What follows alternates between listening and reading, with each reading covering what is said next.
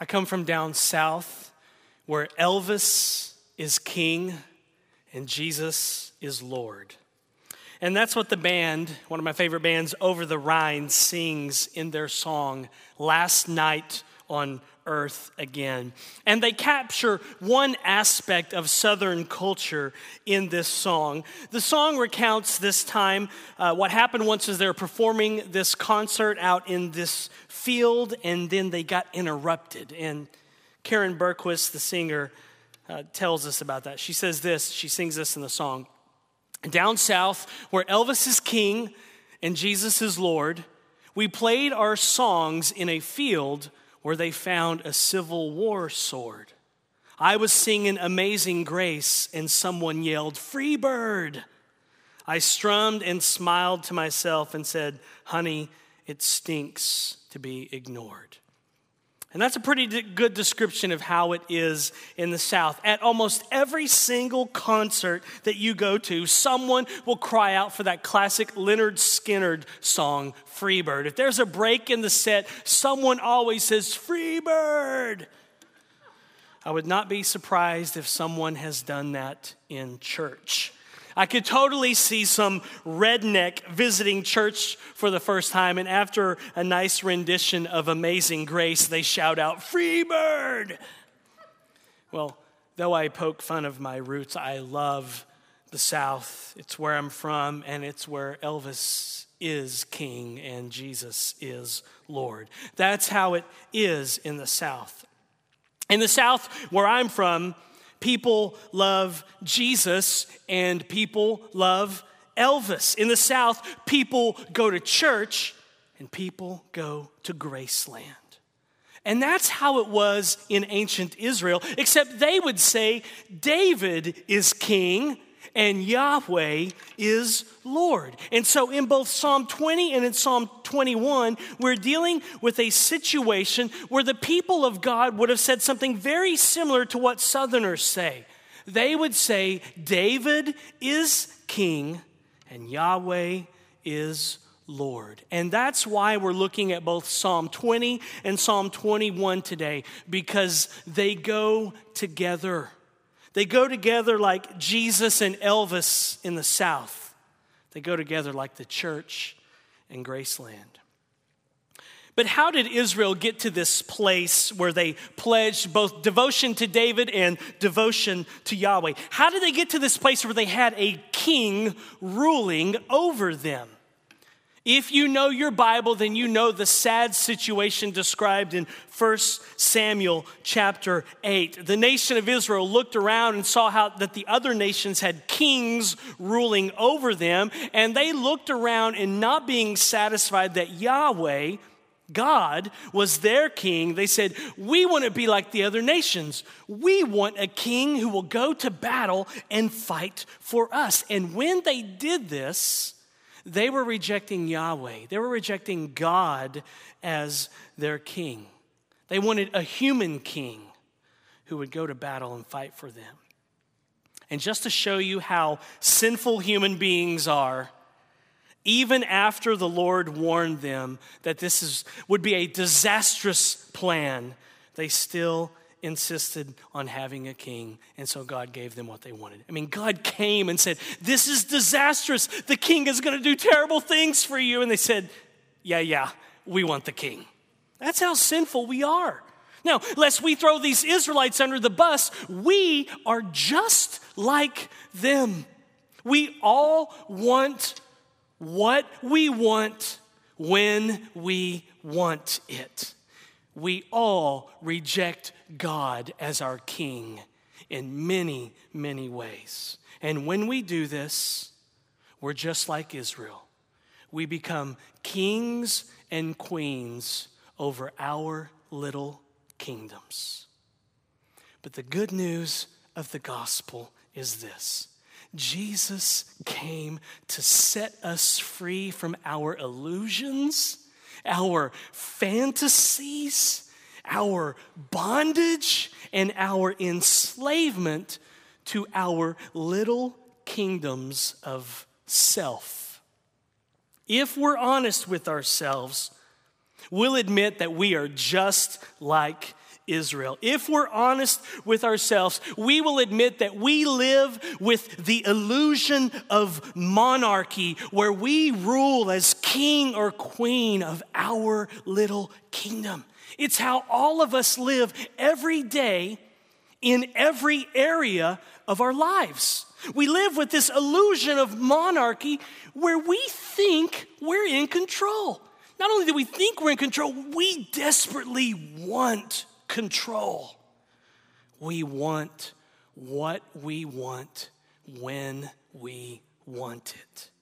And when we do this, we begin thinking that we are the king or the queen, and that everyone in our lives should do what we say, and that we should always get our way. We should always get what we want. That's how all of us are in all of our relationships. We want our way. We demand our way in every situation and in every relationship because we're the king or the queen of our own little kingdom. And Jesus came to rescue us from that bondage. He came to set us free and to liberate us. And so in order to understand Psalm 20 and Psalm 21 today, we have to understand how Israel got here to this point in her history, this point of having David as a king. And they got here with this formula. What the heart desires, the will chooses, and the mind justifies. What the heart wants and desires, the will then chooses, and then the mind justifies. Their heart desired a king to rule over them because they were not satisfied with Yahweh. They wanted to be like the other nations, and their will chose to have an earthly king, even though God said, "This will not be good for you." And then in their mind, they justified what they wanted. What the heart desires, the will chooses, and then the mind justifies. Always. And that's how Israel got to this point in Psalm 20 and Psalm 21. And that's how we all get to where we are when we start building our own little kingdoms of self. So as we approach the text today, we have to ask ourselves, what are these two Psalms telling us about ourselves, and what are they telling us about Jesus? That has to be our approach to these two Psalms today. What is it that we have in common with the people here? How are we like them? How has sin ruined us like it has ruined them? In other words, how does the law expose us? How does the law expose our hearts here? And then we have to ask ourselves, what hope does the gospel offer us from this text? Where do we see Jesus as our Redeemer, as our Savior, as our King? That has to be our approach to the text today. And one of the reasons why is because we aren't like the Israelites and we don't have a king. So there's no correlation, there's no connection between us and them other than our sin and the fact that we all want to build up our own little kingdoms of self. There's no correlation here. We do not live in a society where we have a king that represents us. Now, we used to have a king that we would pledge our allegiance to, but our ancestors decided that they wanted freedom, so they left England and then set up shop over here and ran off some of my descendants who are the Native American Indians. I have issues, but we won't go into that right now. We left England and came over here and set up shop. And then in some strange twist of life, we have remained oddly infatuated with England, haven't we? We left there so long ago, but we still have this fascination with the motherland. And here's the proof. I read this recently on Twitter. America spends 8 years fighting for independence from the king, spends 200 plus years oddly fascinated with royal babies. There's something in us that wants a king. But that gets twisted, and we end up wanting to be the king. We turn in on ourselves. And that's where these two psalms can help us. They will point us away from us and out to the King. And I think you know his name.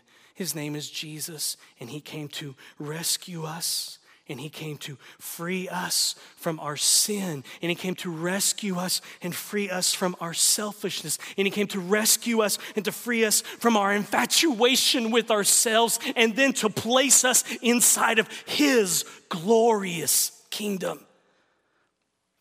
But here's what's happening in these Psalms.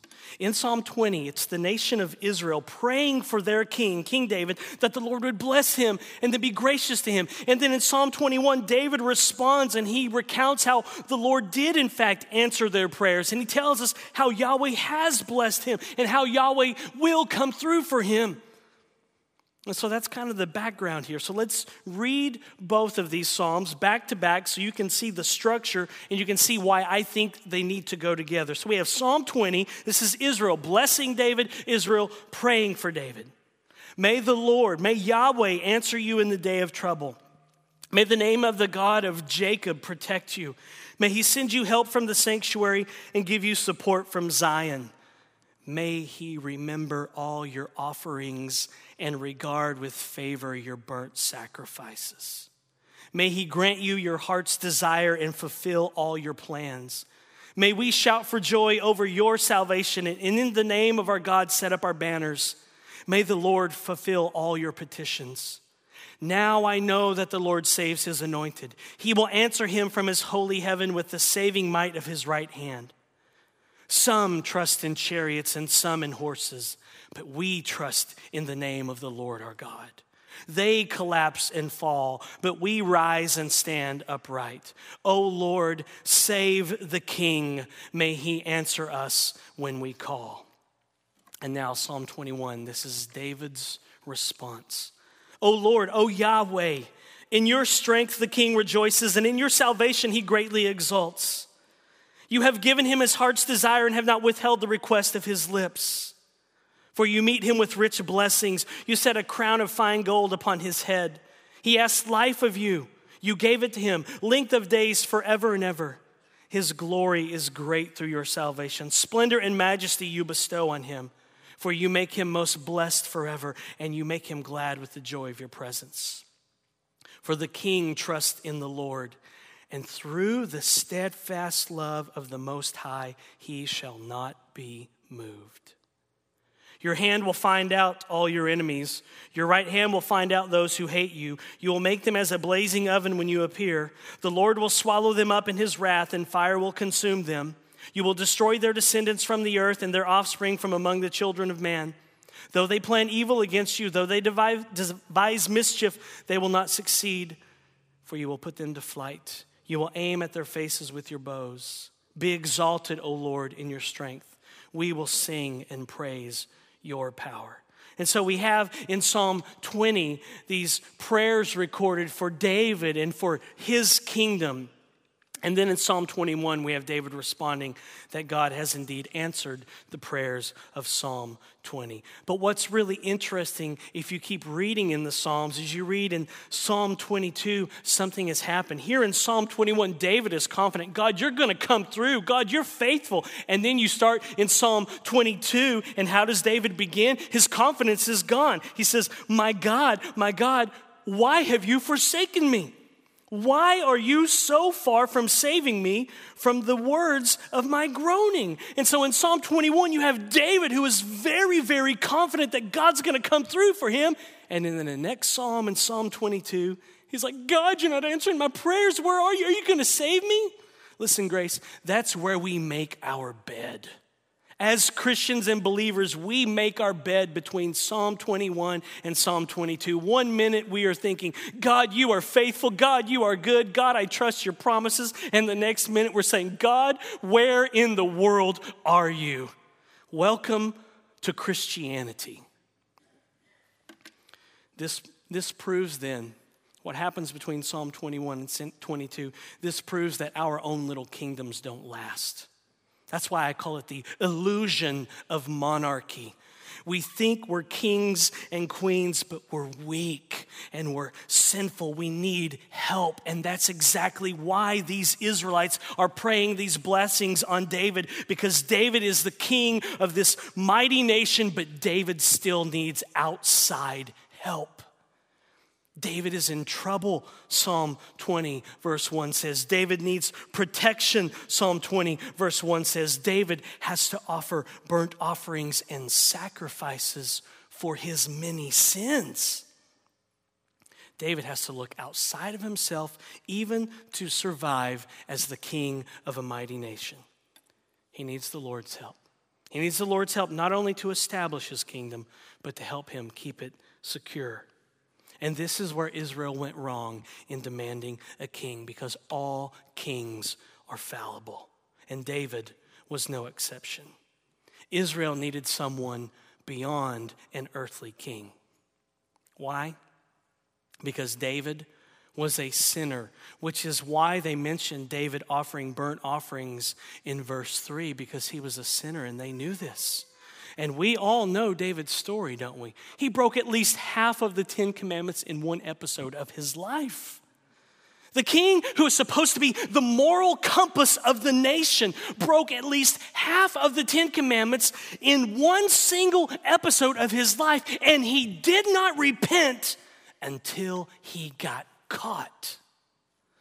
So there's this need for a different king, capital K. A better king. There's a need for a better king who would come, that's seeping out of the passage.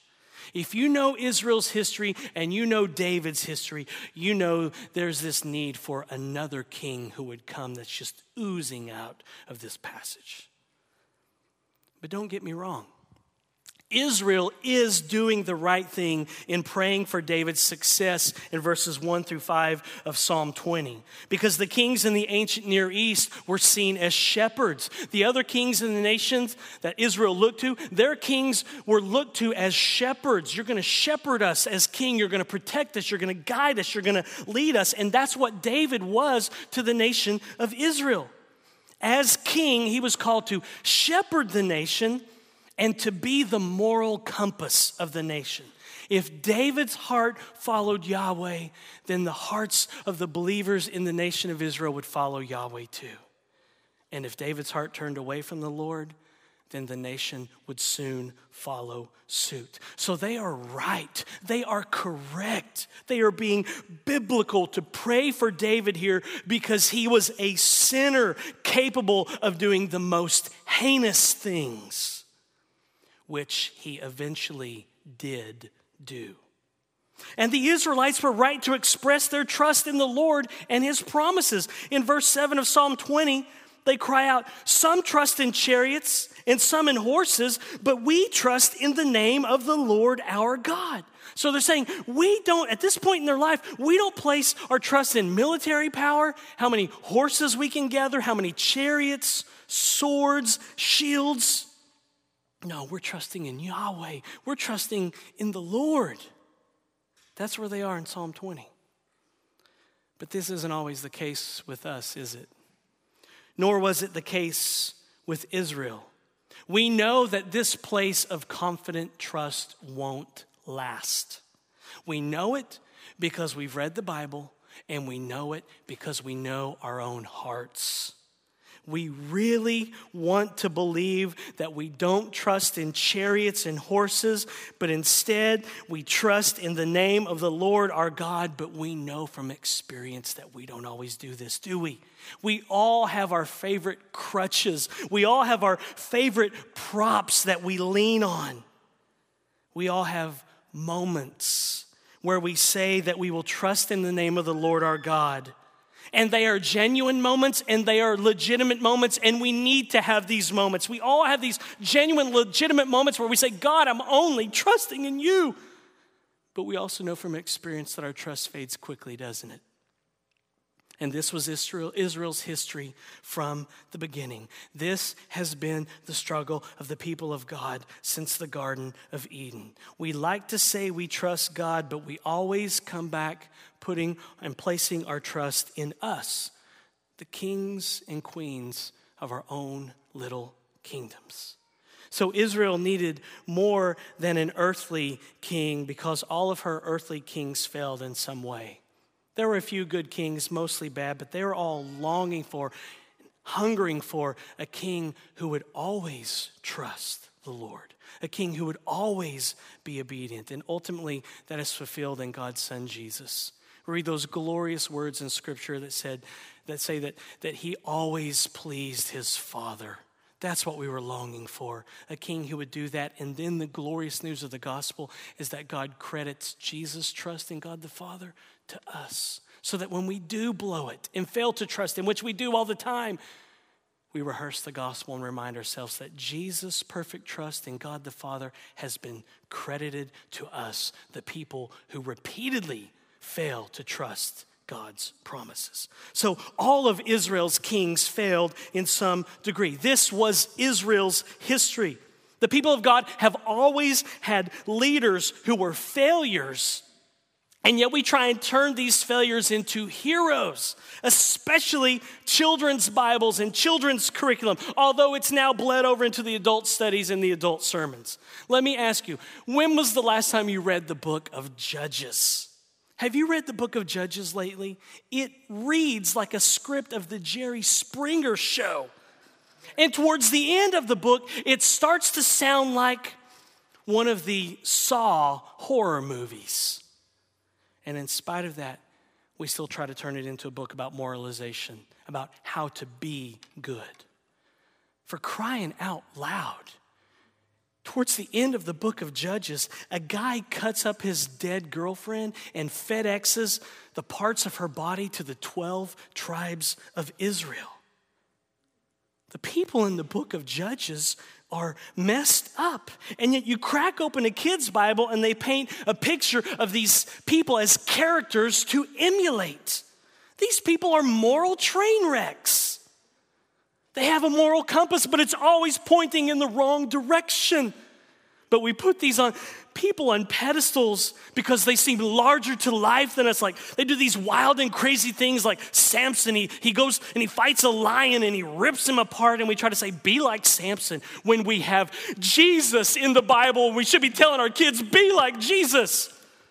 And then they're told, you can't be like Jesus because you're a sinner. So they crumble under the weight of that, and then they say, Jesus credits that righteousness to you. Rejoice. That's what I want my kids to know. Not be a Samson. They're never going to face a lion. Especially after whatever's going on in Africa with Cecil the lion. Kids never going to face a lion to rip open. What they need to hear is that you can't live up to the standard. But Jesus did for you, and he gives you and clothes you with his righteousness, and you are made right with a perfect God, and you need to rest in that Son. That'll get anybody through anything they face in life.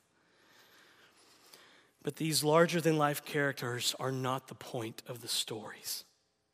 Jesus is the point. And David's not the point of the Psalms either. Jesus is. The Bible is full of sinners and train wrecks that God uses to carry out his will and to extend and advance and establish his kingdom on the earth. And that's what he's doing with David in Psalms 20 and 21. David is just a sinner. He's just a broken man who happened to be king. But we have this over-realized view of David, even here in Psalms 20 and 21. We try to put these people on pedestals, and they always fall. They weren't meant to be the focus of the story. They're supposed to cause us to long for a Savior, to long for a Redeemer, to long for the King who would come and would not fail. But even though David failed, we still love him and we still put him on a pedestal, don't we? Evangelicals have a love affair with David. We're obsessed with David. We love him. We just can't get enough of him. We love him, don't we? Yes, he was one of Israel's greatest kings. Yes, he wrote a lot of the Psalms. Yes, he took Goliath down with a rock. What would every children's Bible do without David's story? But we all know he had secrets, didn't he? The fact of the matter is that we all have secrets. David had secrets, and he messed up big time. The difference between David and us is that David made the papers. TMZ was all over David's story. David was Solomon's dad who would eventually succeed him as king, but how David became Solomon's dad was not a romantic story. David should have been out on the battlefield fighting with his men and his warriors, but he was at home at the palace, up on the rooftop. He saw Bathsheba taking a bath, and the Hebrew, actually it's called an offline structure in Hebrew. It goes out of its way to tell us that Bathsheba was cleansing herself of her monthly cycle. She was obeying the law of Leviticus. It's going out of its way to say, this woman is pure, this woman is right. And David walks up there, sees her, and after this abuse of power, brings her to his house, kidnaps her, and probably most likely rapes her. And after this abuse of power, she starts getting morning sickness. She grabs a pregnancy test. She saw the pink sign, plus sign. She sent word to David. And then David began hatching a plan to cover his tracks. He tried to get Uriah, Bathsheba's husband, drunk so that Uriah would go home and sleep with her because he's been away from her for a long time on the battlefield, but he got him drunk. He didn't go home and sleep with his wife. So what's he going to do?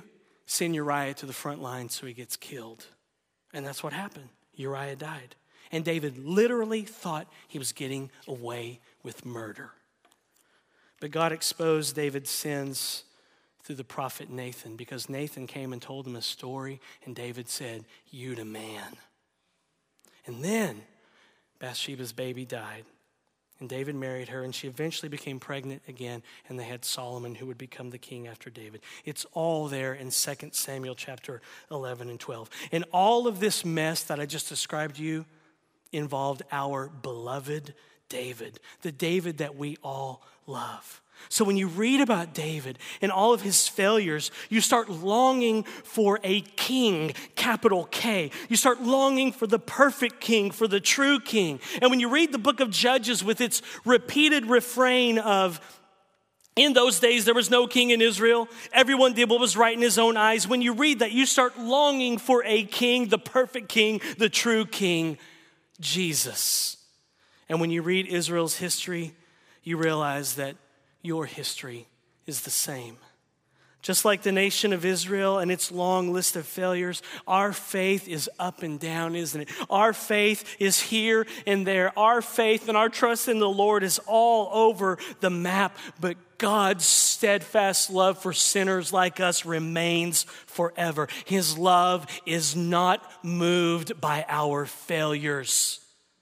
He is faithful even when we are fickle.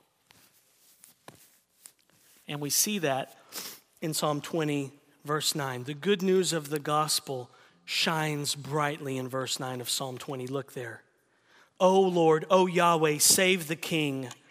May he answer us when we call. The Hebrew, because there's no commas and periods in Hebrew, the Hebrew could be worded this way. O Lord, save the king, that's Yahweh, may he answer us when we call. So I think they're crying out to Yahweh the king, and they're saying, Yahweh, you are the king, come and save us. I think they're asking Yahweh the king to save and to deliver them from themselves. And he has. God has sent his son, Jesus, the Savior. Do you know what the name Jesus means? Do you know what the name Jesus means? Jesus means Yahweh saves. That's what the name Jesus means. Yahweh saves. So in Psalm 20, they're asking for Yahweh, the true king, to save them. And he answered that prayer by sending his son, Jesus Christ. And that's why Jesus came. He came to set us free from our illusions and our fantasies and our bondage and our enslavement to our little kingdoms of self. And listen, they're very, very little kingdoms. If you know me, listen, I worked hard this week building my own little kingdom. And if I told you the things that I wanted, you'd be like, really? Man, you need help. Just can you not put that plate there on the floor? Can you clean up the bathroom? Can you do this? Can the weather be this way? Can this happen? All week long, I worked so hard and put all my energy into building my little kingdom. And when you compare it to God's kingdom, it's pathetic. My little kingdom is pathetic and puny. I fight for the dumbest things when you compare it to God's kingdom. And Jesus came to save me from that, and he came to save you from that. And that's why we always need to hear the law preached, because we always, every week, need to be exposed, because all week long we spend time working on and advancing our own little kingdoms of self. We all have these props and crutches that we run to for support. Our lives seem to be experiments in not trusting the Lord, but instead trusting in our own gadgets, trusting in our own gifts, trusting in our own identities, our own props, our own crutches, our own little kingdoms. So we forever need the voice of the law, because it exposes our hearts. It exposes who we are. We need to hear the condemning voice of the law, because we all spend our energies building these little kingdoms. But the good news of the gospel is that Jesus came to set us free from our illusions of monarchy, to set us free from our fantasies of control, to set us free from our bondage to our sins, to set us free from our enslavement to our little kingdoms of self. If we're honest with ourselves this morning, we'll admit that we're just like Israel. If we're honest with ourselves, we'll admit that we live with the illusion of monarchy, where we reign as king or queen of our own little kingdom. It's how we all live every day in every single area of our lives. We live with this illusion of monarchy where we think we're in control, and we desperately want control. We want what we want when we want it. And when we do this, we begin thinking that we are the king, and everyone in our lives should do what we say, and we should always get our way. We should always get what we want. We do this in a million different ways. Toilet paper is supposed to roll over the top. No, it's not. It's supposed to run over the top. It's supposed to roll the toothpaste from the bottom, not squeeze it. We all fight for little things. Do you see how pathetic we are?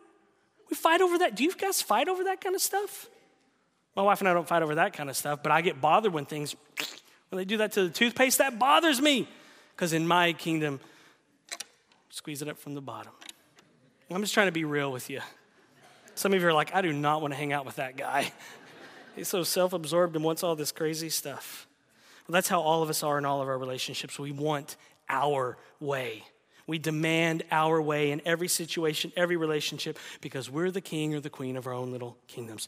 And we even do this when we go to concerts. We do this when we go to hear a band play. They're the main attraction. They're the band that's on tour. We came to hear them play their music, and we still want our own way, just like I read in the lyrics earlier from the band Over the Rhine. They're playing in this big field down in the south, and someone interrupts them and says, I want to hear a different song. Down south, where Elvis is king and Jesus is Lord, we played our songs in a field where they found a Civil War sword. I was singing Amazing Grace, and someone yelled, Free Bird. I strummed and smiled to myself and said, honey, it stinks to be ignored. Whoever this person was at this concert, they weren't happy with what they heard, so they wanted to control the song list by crying out for that classic Lynyrd Skynyrd song, Freebird. They wanted to be king in that moment. They wanted control in that moment. And if we're honest with ourselves, we'll admit that deep down south, in the recesses of our hearts, this is what we say. Jesus is Lord, and I am king. Down south, in the deep caverns of our hearts, we say, Jesus is Lord, yes, and I am king. Deep down in the nooks and crannies of our hearts, we all want to be, we all live like, we all believe that we are the king. We are the king of our puny little kingdoms of self. And Jesus came to rescue us from that bondage. He came to free us, to liberate us.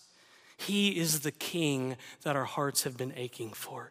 He came to rescue us, to free us, to liberate us, and then to join us and unite us and link us up to his kingdom, the bigger and better story of his glory. You realize his kingdom is advancing in the earth so that all peoples of every nation, race, tribe, and tongue would come and fall down before him as the Savior and rejoice in his great love that he has for sinners. That's the biggest and greatest kingdom in the world. Conquering your enemies and turning them into people who love you. And you compare that with what we want to do. I want to control the radio dial.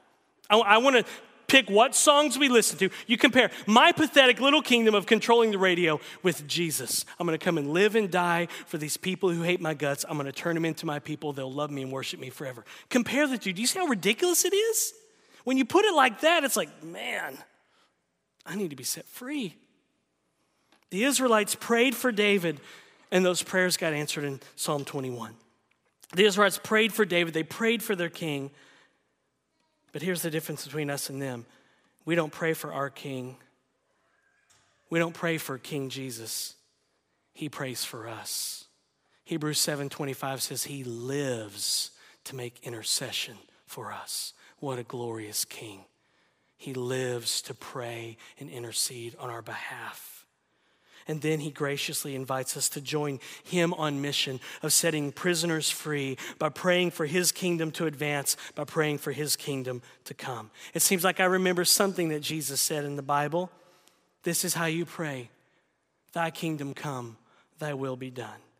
But we typically don't ask for God's kingdom to come, and we don't ask for his will to be done. Instead, we pray for our kingdom in our will. In these Psalms, in Psalm 20, they're praying for God's kingdom as mediated by David to come. But how often do we pray for our own little kingdoms? If you're like me all the time, I want my kingdom to advance. I want my way, and that's why I need to be rescued from me. Because this is how, to be real, and God knows this, I want to say, God, give me what I want, and then life will be great. I view him like a Santa Claus. Just give me what I want, and I'll be happy. And I think we all do this. And most of the things that I pray about, not to say that we can't pray because we're supposed to go to God, but most of the things that I pray about are driven by self if I'm really, really honest. I want this person to change, not so they become more like Christ, not so that they would honor and glorify Christ. I want them to change because they're a thorn in my flesh. See how we turn it upside down? It's because we're trusting in us. In our kingdom. So let me ask you this morning, what are you putting your trust in? Is it the government? The government will let you down. Is it the church? The church will let you down. Is it a pastor? The pastor will let you down. I will let you down. Is it a presidential candidate? They will let you down. Only Jesus is trustworthy. Only Jesus makes campaign promises and follows through. We all want a king, and we all want to be king. And so maybe England has it right. Maybe the British model is best. You got one candidate, one family line, and not 16 candidates and growing over here, and one front runner over here in this party. We all want our candidate to win, but they can't deliver. President Obama, we should be praying for him. He offered hope and change, and even his strongest supporters now would say he didn't follow through. The reality is that no candidate can follow through. Republican, Democrat, Green Party, Tea Party, Libertarian, whatever it is. Only Jesus is trustworthy. Only Jesus keeps his promises. Listen, we all want a king. We all want a ruler. We all want a politician, capital P, who is honest and true, and that's Jesus. Our hearts, if your heart is like mine, I'll long to move away from just accepting the lesser of two evils. I want a king. King David failed. King Solomon failed. The kings of both Israel and Judah failed. The nation failed because they went into exile in Babylon. And the list goes on. Only Jesus will satisfy our hearts. John Bunyan said, the reason the saints have so many ups and downs in their travel toward heaven is that they forgot this one thing, God's free favor. And that's why David changes between Psalm 21 and Psalm 22, because he's forgotten God's grace. He forgot God's love. That's the reason why we have so many ups and downs on our way to heaven, is because we forget God's free favor. We forget his unmerited favor, his grace, that we can't do anything to earn his love. That's why Israel failed. That's why David failed. That's why we fail, because we forget God's free favor, his unmerited favor to undeserving sinners like us. We forget his grace, and so we have so many ups and downs. We forget his steadfast love, the steadfast love that David had confidence in Psalm 21, verses 9 to 13. David saying, I'm trusting in your steadfast love. I know you're going to do this for me. But David eventually forgot that, and his trust went away, and he eventually did what he did with Bathsheba. And we forget his grace too. And so we have ups and downs. And that's why we need to hear more and more about God's love for us, because it's God's steadfast love that keeps us secure even when we fail. And that's what David says in Psalm 21, verse 7. He says, for the king trusts in the Lord, and through, or it could be causal in Hebrew, because of the steadfast love of the Most High, he shall not be moved. It's because of the Lord's love for David that he is not moved. David should be moved because he's fickle. He's all over the map. But it's because of God's steadfast love for him that he is not moved. And that's why we need to hear more preaching on God's love for us, why we need to hear more preaching on his grace, his mercy, his trustworthiness, his promises. All of that is his character. That's who he is. Psalm 20, verse 7, but we trust in the name of the Lord our God. Anytime you see the word name in the Old Testament, it's talking about God's character, who he is. We need to hear more and more preaching about God, who he is, and what he has done for us, and not what we must do for him. We need to hear that God rejoices over us, that he sings over us. And what are the lyrics that God sings over us? Is it law? Is it do this to earn my love? No, it's all gospel. Zephaniah 3:17. The Lord your God is in your midst, a mighty one who will save. He will rejoice over you with gladness. He will quiet you by his love. He will exult over you with loud singing. So God is singing over us all the time, and we try to cut him off. God sings amazing grace over our lives, and we cry out, Freebird, play some Skynyrd, man. That's what we do. God rejoices over us with singing. He wants to quiet us with his love, Zephaniah says. But for some reason, we're not content to sit and listen to him sing. We want to control the radio dial. We want to control the set list. We struggle to believe that he actually loves us. God is singing grace over our lives, and it looks like this. Your sins are forgiven. God is singing grace over our lives, and it looks like this. There is now, therefore, no condemnation for those who are in Christ Jesus. God is singing grace over our lives, and it looks like this. I will remember your sins no more. God is singing grace over our lives, and it says, it is finished.